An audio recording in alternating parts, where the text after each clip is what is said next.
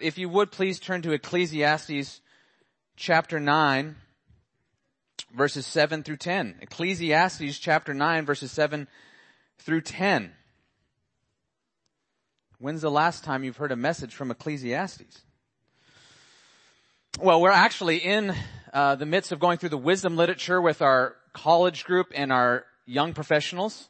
College group on Tuesday nights, young professionals on Friday night. We're in Job, but we were previously in Ecclesiastes. And it was the first time that I had thoroughly studied that book, and it turned out to be a challenging and encouraging study. Some of it is hard to understand. And I realize that maybe only a handful of you have ever studied it in depth, so we need to take some time to get our contextual bearings before we get to Ecclesiastes chapter 9, verses 7 through 10. Ecclesiastes was written by Solomon, contrary to contemporary biblical studies.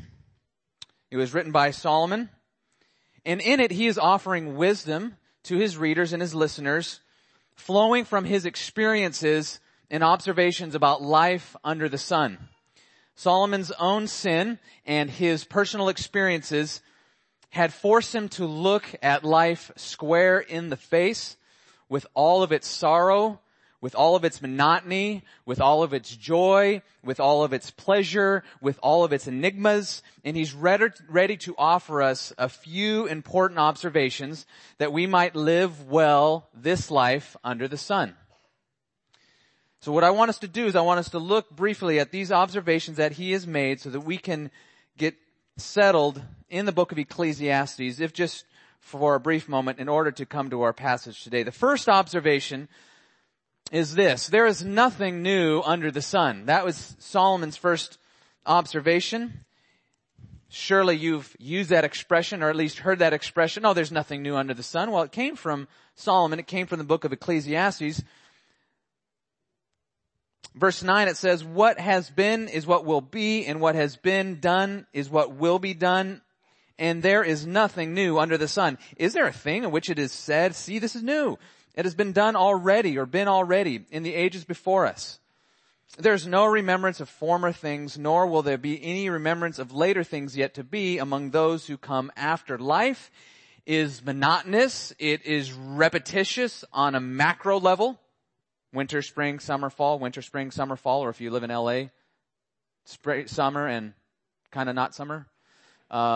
But there's a constant repetition on the macro level, and on the macro level, but on the micro level as well, right? You get up, you eat, you go to work, you come home, you go to bed. And then you wake up, you eat, you go to work, come home, go to bed, and you repeat the same thing the next day. There's this repetition in life that causes Solomon to cry out, and this is his first statement in the book, vanity of vanities, says the preacher, vanity of vanities, all is vanity.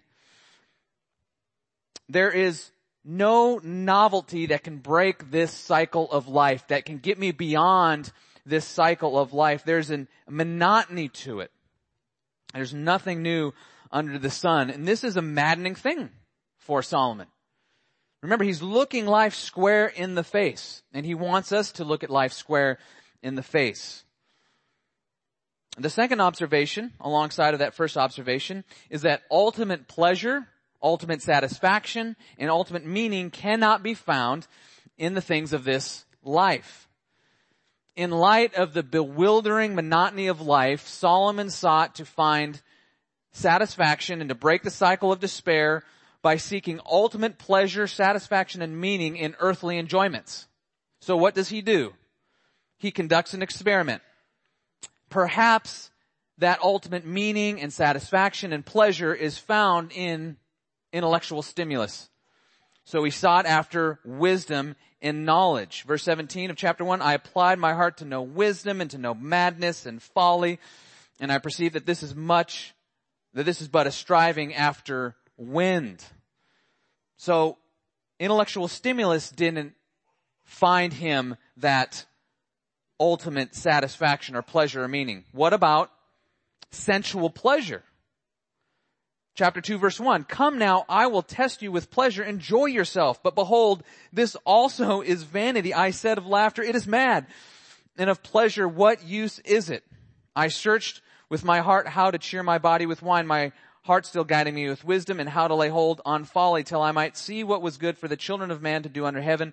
During the few days of their life, I made great works. And that leads us to the next thing. He didn't find it in sensual pleasures. He didn't find that ultimate satisfaction, that ultimate meaning in life in sensual pleasures. So maybe he find it in work, in productivity. So what does he do? Verse 4, I made great works. I built houses and planted vineyards for myself. I made myself gardens and parks and planted in them all kinds of fruit trees. I made for myself pools from which to water the forest of growing trees. He couldn't find this ultimate meaning and satisfaction in intellectual stimulus. He couldn't find it in sensual pleasures. He couldn't find it in work, in building projects, in productivity. That couldn't do it. The third observation, and perhaps the most bitter of all, is that death is certain and that it comes to all people. Whether you are rich or whether you are poor, whether you are wise or whether you are foolish, whether you are nobility or a peasant, whatever you are, your earthly status and your wealth cannot impede the certainty of death. Death comes to all, irrespective of who you are or what you've done. Death does not distinguish between the wise and the foolish, between the rich and the poor. All die. And perhaps most bitter is that you're quickly forgotten by the next generation. So these conclusions brought Solomon deep despair, to the point where in chapter 2, verse 17, he says, I hated life. Fourth, this is the fourth observation. Solomon observed that life under the sun is full of enigmas. Now, what is that? What's an enigma? An enigma is simply something that is mysterious, puzzling, difficult to understand. And when Solomon looks at life square in the face, unflinchingly, he sees aspects of our life under the sun that are completely beyond our figuring out. How is it, Solomon asks, that people are oppressed and no one is there to comfort them? Chapter 4, verse 1. How is it that a righteous man perishes in his righteousness, and yet a wicked man is allowed to prosper and prolong his life? That's chapter 7. How is it that people are subject to death regardless of their social or religious status? This is chapter 9, verses 2 and 3. I'll read it to you. Solomon writes, it is the same for all, since the same event happens to the righteous and to the wicked, to the good and to the evil, to the clean and to the unclean, to the one who sacrifices and the one who does not sacrifice. As the good one is, so is the sinner. And he who swears is he who shuns an oath. This is an evil that is all of all that is done under the sun, that the same event happens to all. What? Namely, death. Doesn't matter if you're religious, irreligious. Doesn't matter if you keep your nose clean or if you're totally corrupt. Death comes to all people. Furthermore, chapter 9, verse 11, life is unpredictable. Chapter 9, verse 11, the race is not to the swift, nor the battle to the strong, nor bread to the wise, nor riches to the intelligent, nor favor to those with knowledge, but time and chance happen to them all. From his perspective, from this earthly perspective, there's no one-to-one formula that says if you do it this way, this will be your outcome. If you do it this way, it will be your outcome 100% of the time. The race often goes to the swift. But what happens if the runner who's going to be the fastest, who's typically going to win, loses his way? Did you know that in this 5K race at the Real Adoptions thing, the actual winner, the guy who was supposed to win, who was supposed to be this cross-country coach or something, he actually lost his way? And so Aaron and Kathy came in first, and then Sergio third place. Why? What happened? Well, you would expect this person to win had they actually made their way through the course. That's not to take away from Kathy and Aaron's win. I mean, you guys are awesome. Sergio, you guys blew it up. But the reality is the race doesn't always go to the swift, right? Aaron and Kathy are swift, so is Sergio. But you get my point. A runner may trip and fall. They may get injured out of the starting blocks, pull their hamstring. The race doesn't always go to the swift, nor the battle to the strong. Sometimes something might happen within a particular military in a particular situation where they're ambushed by a lesser army. Bread does not always go to the wise. You may have a PhD and live on the street. Nor riches to the intelligent, nor favor to those with knowledge. What Solomon is grappling with, what he is wrestling with, is this reality that life is unpredictable.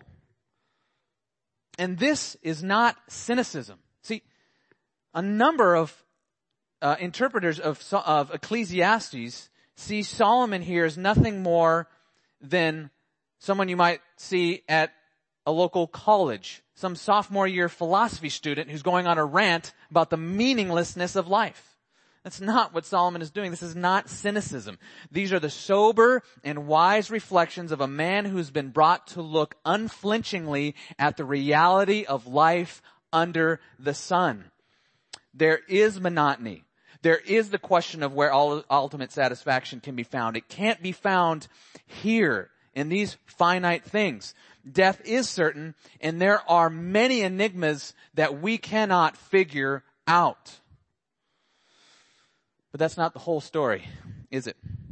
See, throughout Ecclesiastes, and this is the advantage of having gone through the whole book, which is I'm trying to get you up to speed here, but throughout Ecclesiastes, Solomon mingles hope with despair. He mingles glimpses of clarity with moments of confusion. Although we cannot unravel all the riddles of life or figure out what God is doing in the world, we can know some things, and these things stabilize us in the midst of this fallen world, in this life under the sun. First of all, he knows that God is sovereign over all events and all people. The familiar passage in Ecclesiastes, perhaps maybe the most familiar, is chapter 3. There's a time to be born. There's a time to die. There's a time for everything. That's just not some fancy poetry. What Solomon is arguing is that God is sovereign over all things, and there's a time and place for everything, and he has that all worked out. And he has it worked out in such a way that you cannot figure out all the details of how he's got that worked out. So he knows God is sovereign, and under God's sovereignty there's a time and place for everything, and he has it under control. You may not be able to understand the details of providence, but God is ruling nonetheless.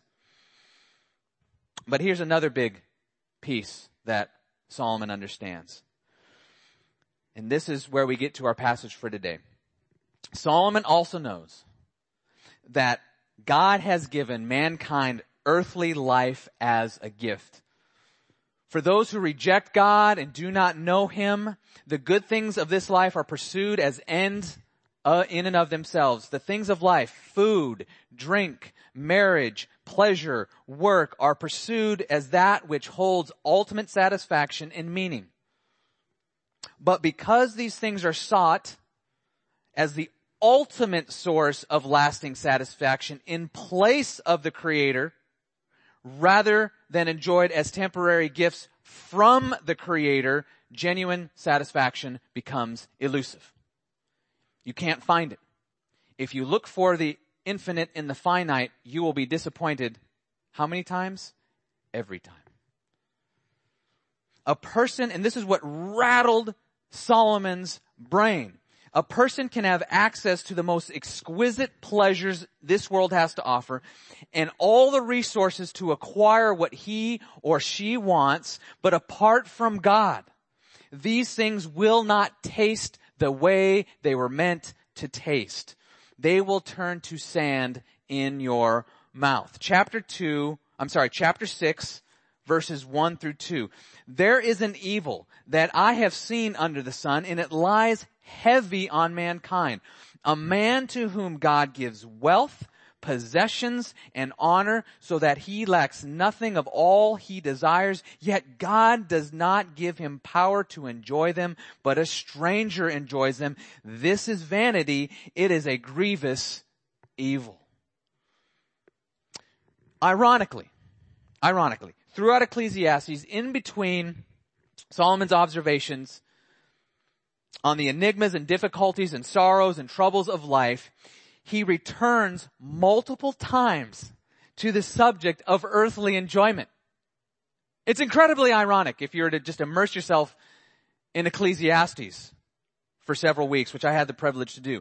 Although he has discovered that earthly life cannot give him ultimate satisfaction, Solomon learns that God has created life to give us what? Some satisfaction. And he repeats this theme several times throughout the book. It's incredible how many times he repeats this theme. Just listen with me. Ecclesiastes chapter 2 verses 14 says, actually, take that back. 24 rather. Chapter 2 verses 24 and following says, there is nothing better for a person than that he should eat and drink and find enjoyment in his toil. This also I saw is from the hand of God. For apart from him, who can eat and who can have enjoyment? For to the one who pleases God, God has given wisdom and knowledge and joy. But to the sinner he has given the business of gathering and collecting, only to give to the one who pleases God. This also is vanity and a striving after wind. Ecclesiastes chapter 3 verses 12 and 13. He says, I perceived that there is nothing better for them to enjoy, to be joyful and to do good as long as they live. Also, that everyone should eat and drink and take pleasure in all his toil. This is God's gift to man. I'm not finished. Ecclesiastes chapter 3 verse 22. So I saw that there is nothing better than that a man should rejoice in his work, for that is his lot. Who can bring him to see what will be after him? I'm not finished. Chapter 5, verses 18 through 20. Behold, what I have seen to be good and fitting is to eat and drink and find enjoyment in all the toil with which one toils under the sun, the few days of his life that God has given him, for this is his lot. Everyone also to whom God has given wealth and possessions and power to enjoy them and to accept his lot and rejoice in his toil, this is the gift of God. For he will not much remember the days of his life because God keeps him occupied with joy in his heart. I'm not done. Ecclesiastes chapter 8 verse 15. And I commend joy, for man has nothing better under the sun but to eat and drink and be joyful, for this will go with him in his toil through the days of his life that God has given him under the sun. Intermingled throughout Solomon's hard look at life under the sun, life in all of its trouble, all of its monotony, all of its bewildering enigmas and things you can't figure out as you turn on the news and you wonder why that tragedy happened over there and didn't happen over here. Among all the sorrow and oppression and inequities is the constant refrain, listen, that earthly life is a gift to be enjoyed. Now, what's so important about the passage we're going to look at? We still haven't made it there. We're about to. We're getting there. What's so important about this passage is that up to this point, Solomon has only commended joy. He's kind of suggested it. Now he's commending it in chapter 8. He says things like, there's nothing better. Or behold, it's good and fitting. Or I commend joy. These are observations. These are suggestions, right? But in chapter 9, verse 7, Solomon becomes far more aggressive. He now commands you to enjoy life. And what's so interesting about this particular passage is that it's sandwiched in between chapter 9 verses 1 through 6 and chapter 9 verses 11 and following, where Solomon grapples with the enigmas of life. Chapter 9 verses 1 through 6, death is certain. Chapter 9, 11 and following, we've already seen life is unpredictable. How do you navigate this kind of life as a believer? How do you endure this kind of life as a believer who knows God? How do you endure life under the sun? This is Solomon's Great Commission. Now, if you saw the title of this message and you were wondering, well, I'm sure this has something to do with the evangelistic focus we've had the past several weeks. Let me tell you, it doesn't have anything to do with that evangelistic focus except indirectly, and we'll explain that in a moment. But this is Solomon's Great Commission. Notice the first word in this passage. Notice the first word. Go. Go. Does that sound like something you've heard before? Go. Life is full of enigmas and riddles and things that you will never be able to figure out this side of eternity. So here it is. Here it is. It's an urgent matter. Stop your worrying. Stop fretting about things you cannot control and you're never meant to figure out. Go, Christian. Go get on with living this life that God has given you. As one commentator has put it, this is great. This command is a wake-up call. There's no time to waste. Stop your complaining. Stop nursing your anger. Stop brooding over your problems. Get over your anxiety. And I would add, start enjoying life. Brothers, sisters, what's so astonishing about this is that it's a command. It's a command. And we all know our Bibles well enough, and we know God well enough to know that to disobey a command is what? It's sin. It's a command. It's a moral imperative. Go. Go. Go and do what? What are we to go and do? This is the first thing. Savor life joyfully. That's the first thing. Verse 7. Savor life joyfully. Eat your bread with joy and drink your wine with a merry heart, for God has already approved what you do. Eat your bread with joy. Drink your wine with a merry heart. Find enjoyment and pleasure in eating and drinking. What a command. I'm surprised I haven't heard any amens yet. Go find joy in eating and drinking. When you are freed from the tyranny of having to find ultimate satisfaction in food and drink, you can find some satisfaction in food and drink. And it's what was intended for you by God.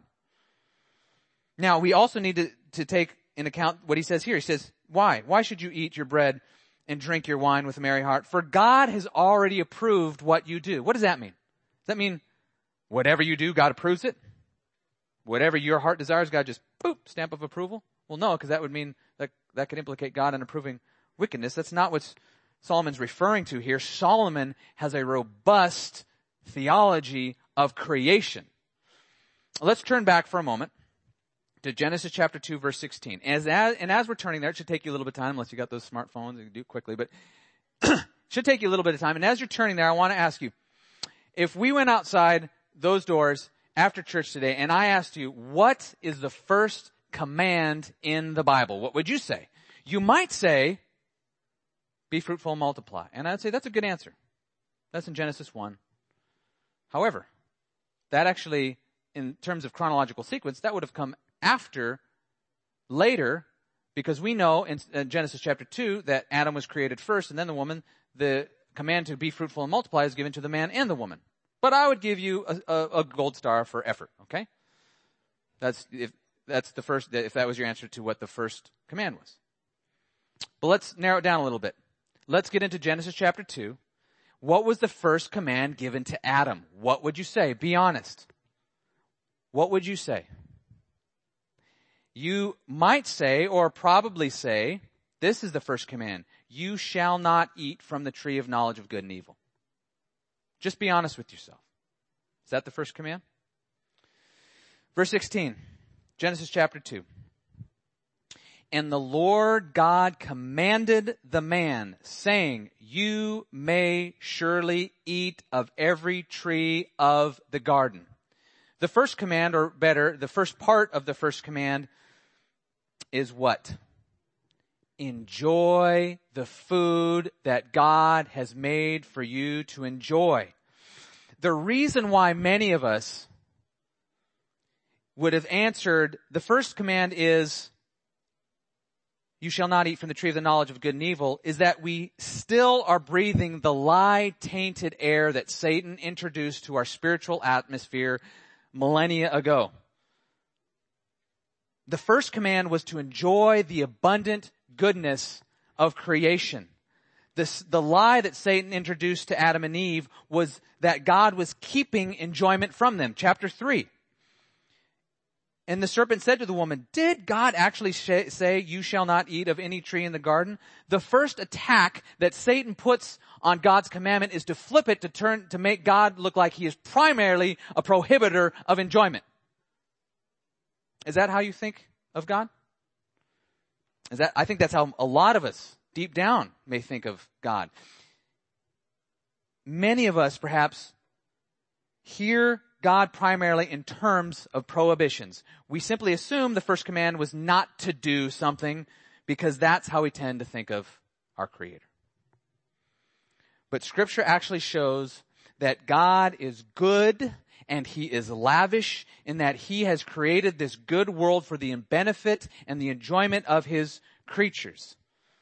When Solomon commands us to savor life joyfully, because God has already approved what we do, He is taking us back to creation and showing us that legitimate earthly pleasures were given to us by God for our enjoyment.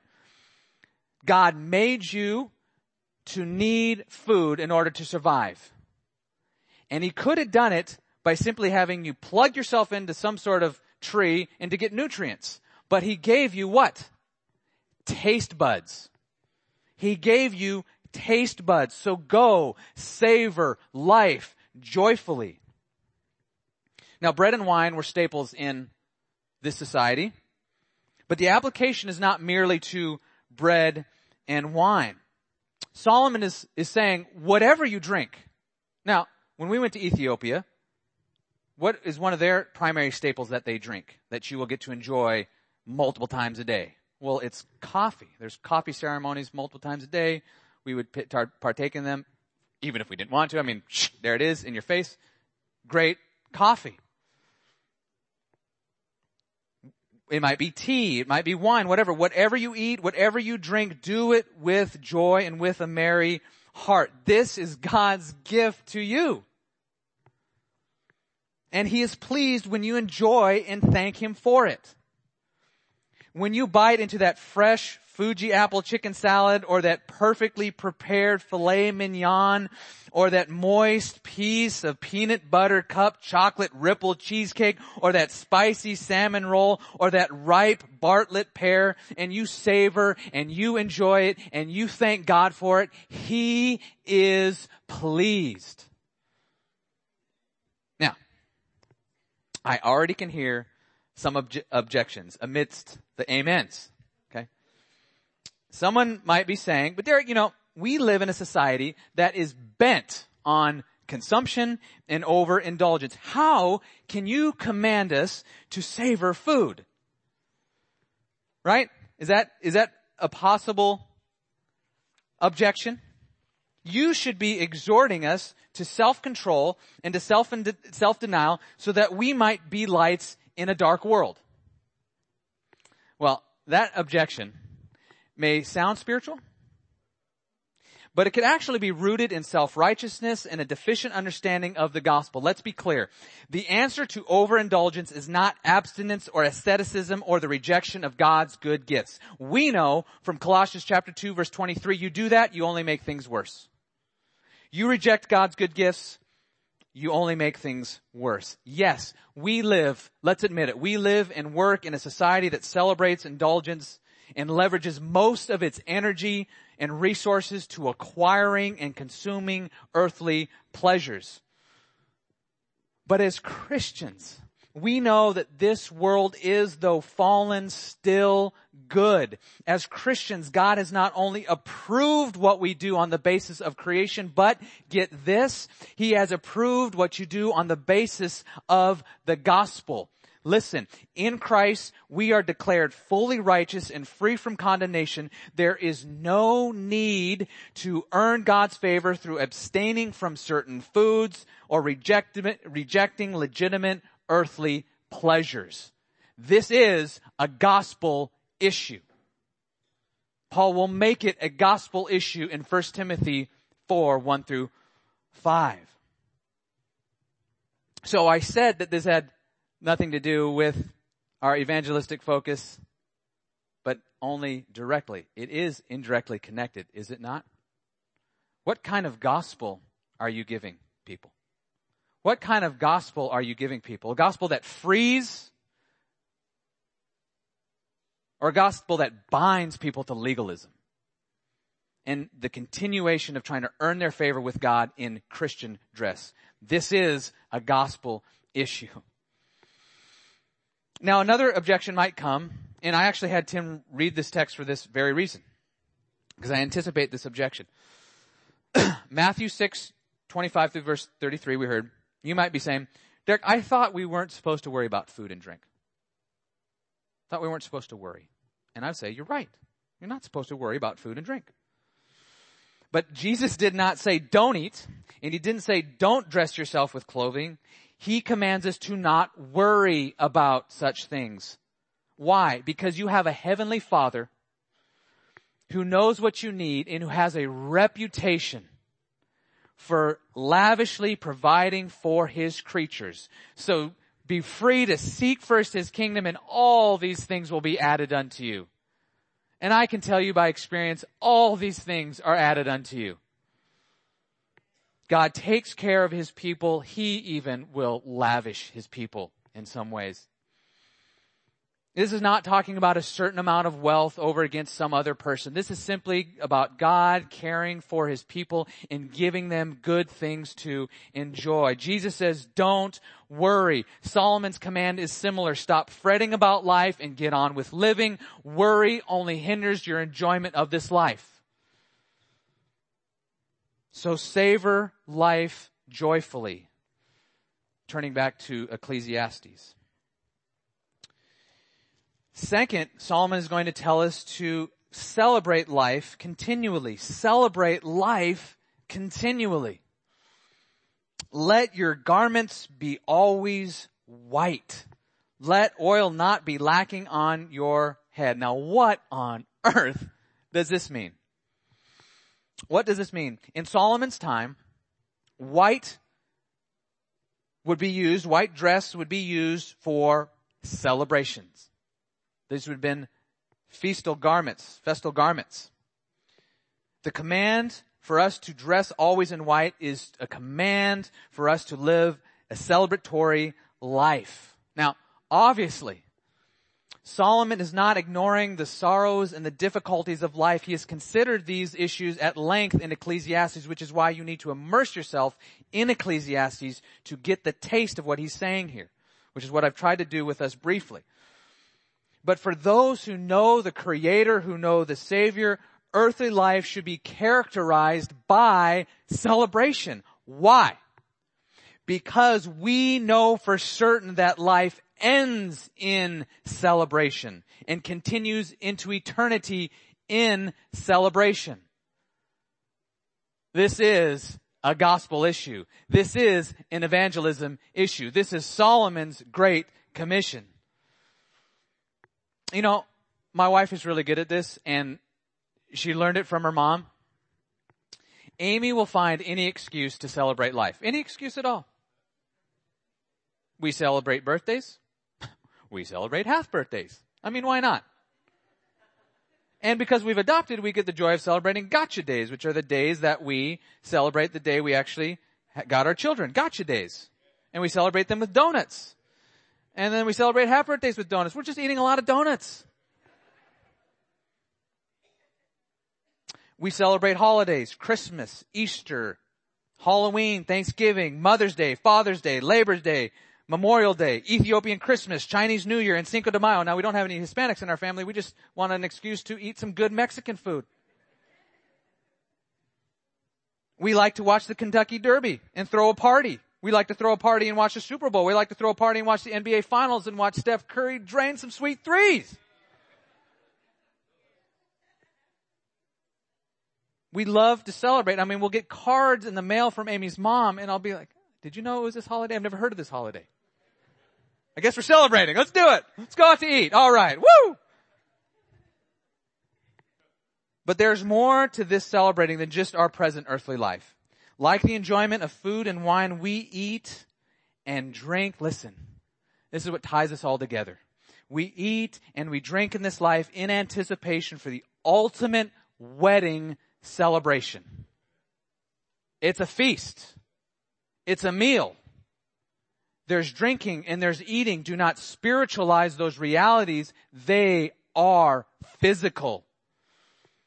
When you eat and you drink and you celebrate life with other Christians, you are getting a foretaste of a coming kingdom and an ultimate wedding feast when we will be together with each other in our bridegroom for the ultimate wedding celebration. It will be lavish. It will be eating. It will be physical. It will be glorious. Chapter 19 of Revelation. Then I heard what seemed to me the voice of a great multitude, like the roar of many waters, like the sound of many peals of thunders, crying out, Hallelujah!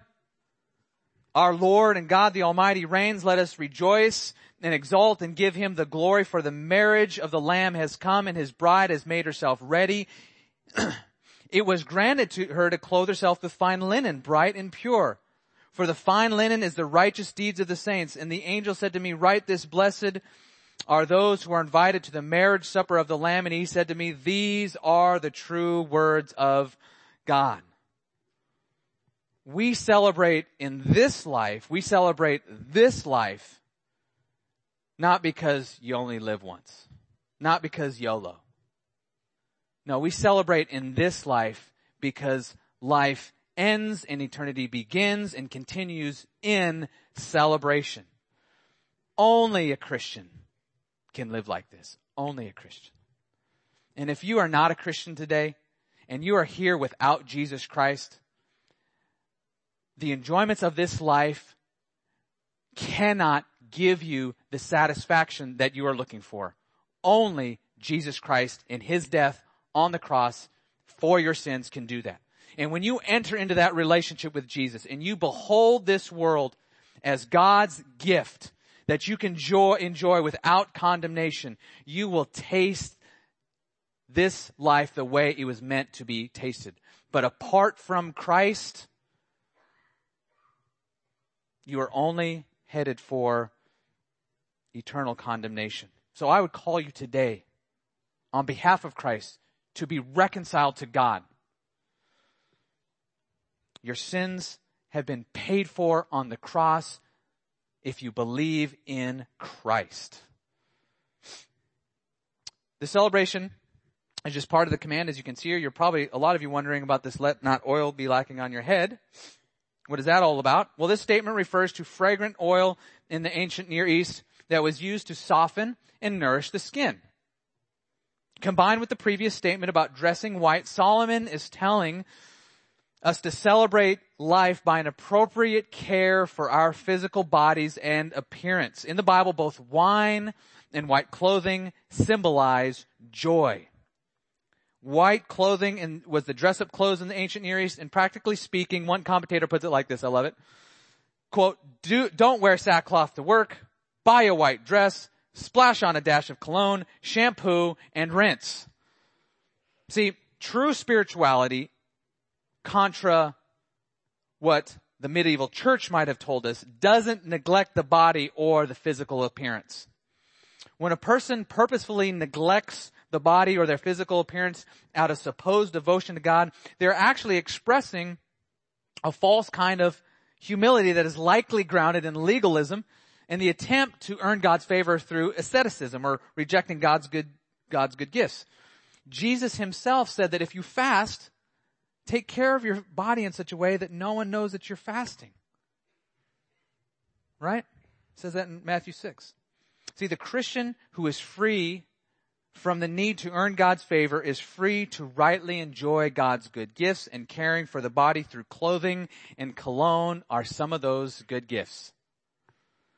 And if you know me at all, and you're a guy, it's likely, and you wear cologne, it's likely that as I've hugged you, I've probably said, boy, you smell really good. Because see, I really, really like good smelling cologne and good smelling fragrances. And when we lived out in Louisville, Kentucky, and I was a window cleaner out there, and I went to a client's home, and his wife would have me clean the windows every 6 weeks, which was a little much, but hey, I was happy to take the money. And her husband was the best smelling man I'd ever smelt in my life. He'd walk in the room, I was like, wow, that's really good. And finally asked him, I said, brother, he was a Christian, I said, you gotta tell me, what is this cologne you're wearing? It's amazing. And he showed it to me, and it was $180 for 3 ounces. I said, well, that's too nice. Forget that. So we are to celebrate life continually. We are to savor life joyfully. What else? Enjoy life thankfully. Enjoy life thankfully. Verse 9, enjoy life with the wife whom you love all the days of your vain, probably best translated fleeting life, that he has given you under the sun, because that is your portion in life and in your toil, which you toil under the sun. Here's the command to enjoy life. Now he's broadening it out from just food and drink and celebration and clothing. This is now the enjoyment of all of life. Not only has God given us food to eat and enjoy, he has given us thousands of innocent, legitimate pleasures to enjoy in this life. A walk in a wooded park on a warm summer's evening, a long conversation with a friend, a good book, a new dress, a warm cup of tea on a chilly winter morning, a meal with your family and friends on your back patio, a long bike ride through the countryside, the gentle nuzzling of a newborn baby, the aroma of a fresh bag of coffee beans, sunflower seeds in a baseball game with your son, the sense of awe when you top out and take in the view after a 10-mile hike. There are a multitude of good, wholesome, God-approved, God-given enjoyments that we as Christians can gladly receive from our Heavenly Father. Enjoy life. But that's not all that Solomon says. He says, enjoy life with the wife whom you love. The command's not only to enjoy life, but to enjoy life with your wife. She is your companion. She is your friend. She is God's gift to you. And notice that he says, enjoy life with your wife, not enjoy your wife. What's interesting is that makes a distinction between what is included here but not emphasized. What's included here is certainly the enjoyment of physical intimacy with your wife. That is included. Solomon, as we know, wrote the Song of Solomon, right? He wrote Proverbs chapter 5. The blessings of marital intimacy are to be enjoyed and thanked God for. Unashamedly. But what he is emphasizing here is companionship. Enjoy life with your wife whom you love. It is the companionship that grows and over years and years of marriage. It's the companionship that you begin to really value over years of years. The command here is to embrace this life and its enjoyments, not by yourself, but with your wife, with your companion. And Solomon has already talked about this in chapter 4. He says 2 are better than 1 because they have a good reward for their toil. For if they fall, one will lift up his fellow. So enjoy life. Those of you who are married, enjoy life with your wife. Treasure that companionship. Notice the rest of the sentence. So this is why I say thankfully. It says, enjoy life with the wife whom you love all the days of your fleeting life that God has given you under the sun. That is your portion and in your toil as you toil under the sun. The word here, vain, as I've already mentioned, is best translated, I think, here is fleeting. Earthly life is not long, but God has given it to you. And your gift in the way that you make it through your toil on this life is the enjoyment you get from life and God's gift of marriage. It is your portion in this life. It is your gift to help you endure your toil under the sun. Receive it as a gift from God and thank Him for it. Enjoy life, thankfully. Finally, this is the last section. Verse 10, live life purposefully. Live life purposefully. Verse 10, whatever your hand finds to do, do it with your might. For there is no work or thought or knowledge or wisdom in Sheol to which you are going. I love this verse. Oh, I love this verse. You know what Solomon is saying to us? Don't coast through life. Work hard. Do something. Don't meander through each day, aimless and half-hearted. Work. Don't do things halfway. Be productive. Produce things for other people. Get things done. Work, whatever it might be. Do it with your might. You're only here for a short time. Work hard, whatever your hand finds to do. In Christ, we are finally alive. Every facet of our being and our personhood is now filled with new spiritual energy. And this new energy should express itself in a zest for earthly life, especially in being productive with work. Again, Solomon is taking us back to Genesis chapter 2, verse 15, where man is placed in the garden to work it and keep it. Before the fall. Before the fall. God made you to work not in reaction to the fall, but prior to it. You were made to work and to do something. Men and women were made in the image of God, created to work, to exercise dominion, to produce, to create, to bring order out of chaos, to reflect the person of God by planning and building and fashioning and nurturing and instructing the next generation. Solomon's command for you is to take work seriously, whatever it is. Whatever it is. Whether you are a financial consultant or a mother of two. Whether you are a computer programmer or a plumber.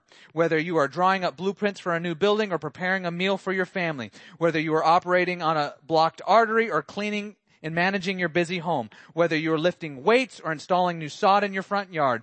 Whether you are painting the bathroom or trimming the hedges. Whether you are running your own business or planning a weekend trip for you and your husband. Whether you are preparing a sermon or setting up chairs for a fellowship meal. Whether you are sharing the gospel or sharing your money. Whether you are writing a blog post or writing a book or writing an email. The point is this: don't coast through life.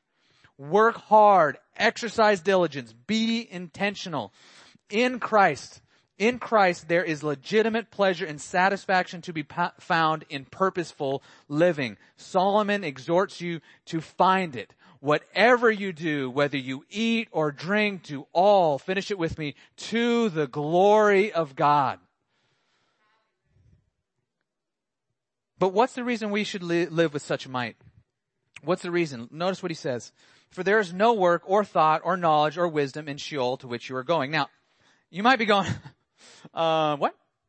That seems like kind of a dour note to end on. It kind of sounds like life is short, you'll die, so work hard. How is that encouraging?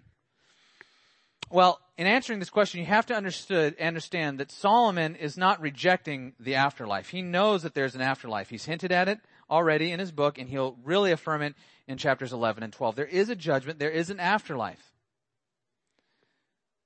But what he's saying here, he's speaking strictly in terms of earthly life under the sun.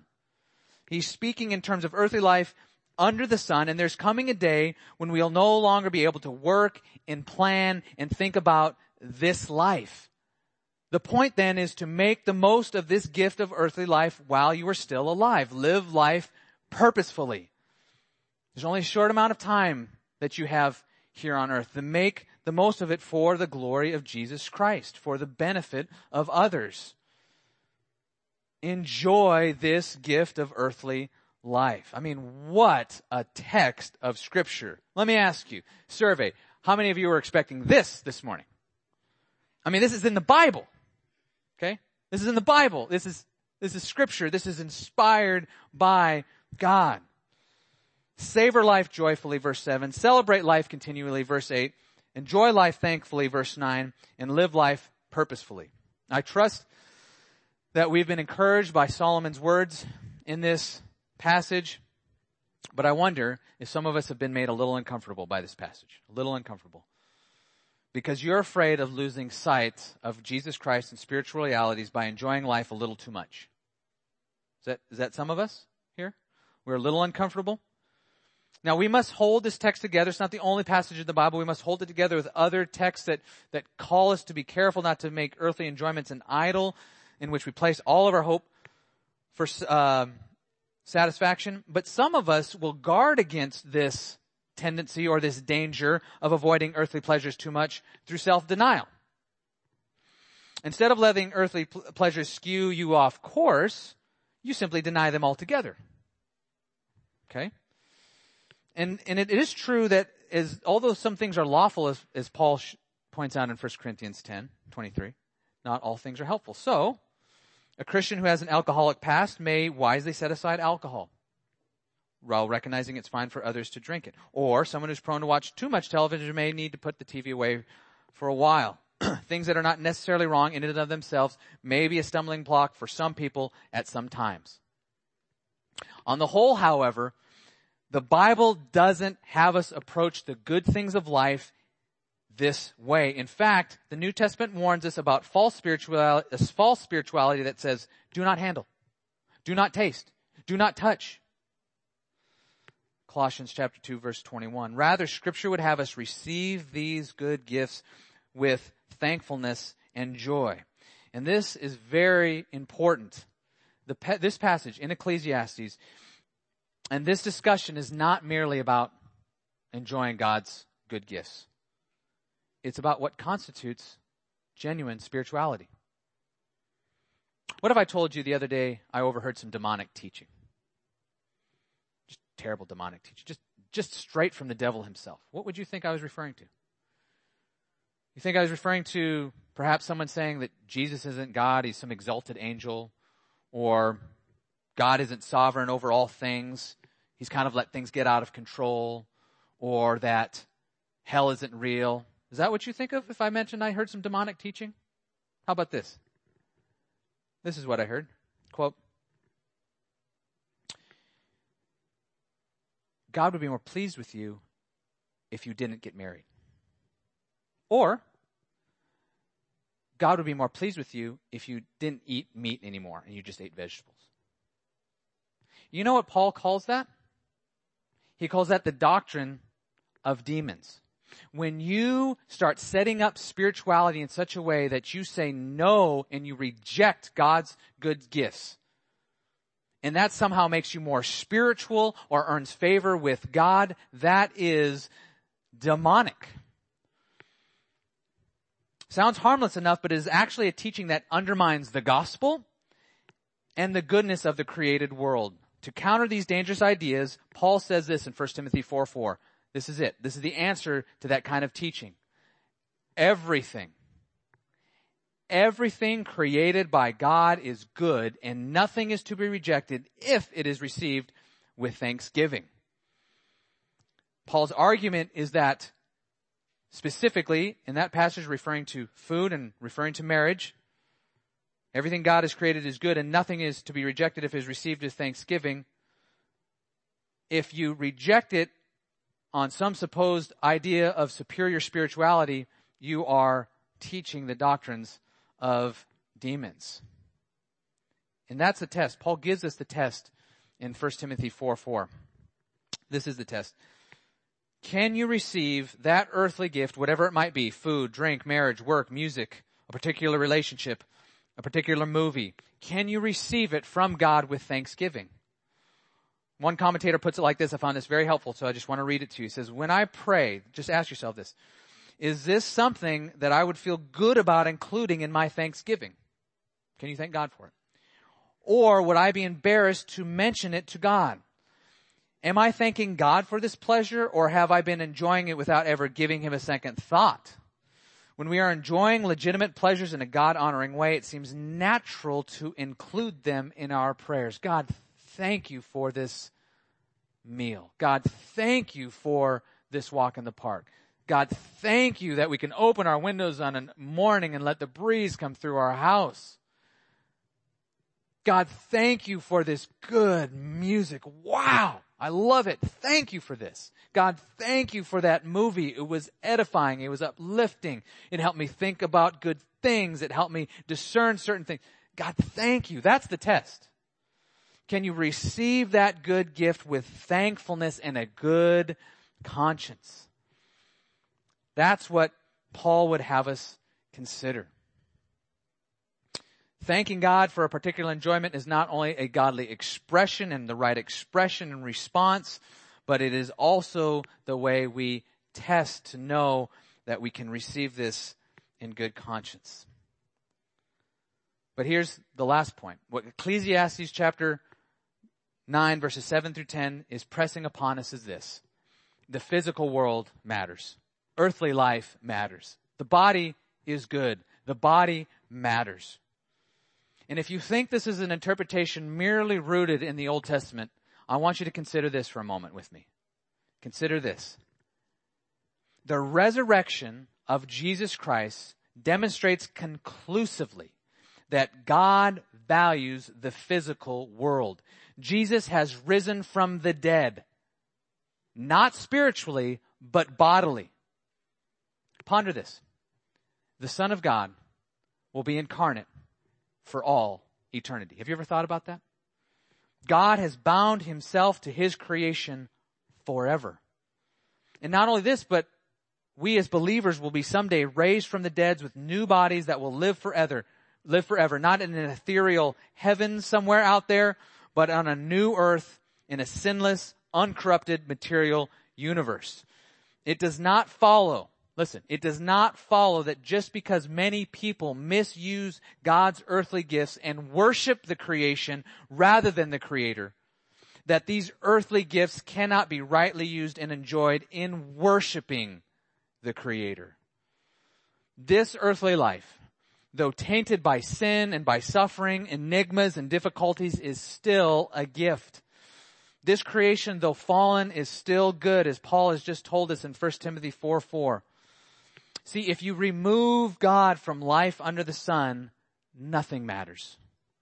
In fact, that's why Solomon opened his book by saying, vanity of vanity, all is vanity. But if you view life in reference to God, everything matters, including what you eat and drink and enjoy in this life. Would you pray with me? Let's pray. Heavenly Father, my heart is just overflowing at the thought of your goodness to us. Oh Lord, we want to thank you in even more. God, we want our hearts to leap for joy when we see how good you are.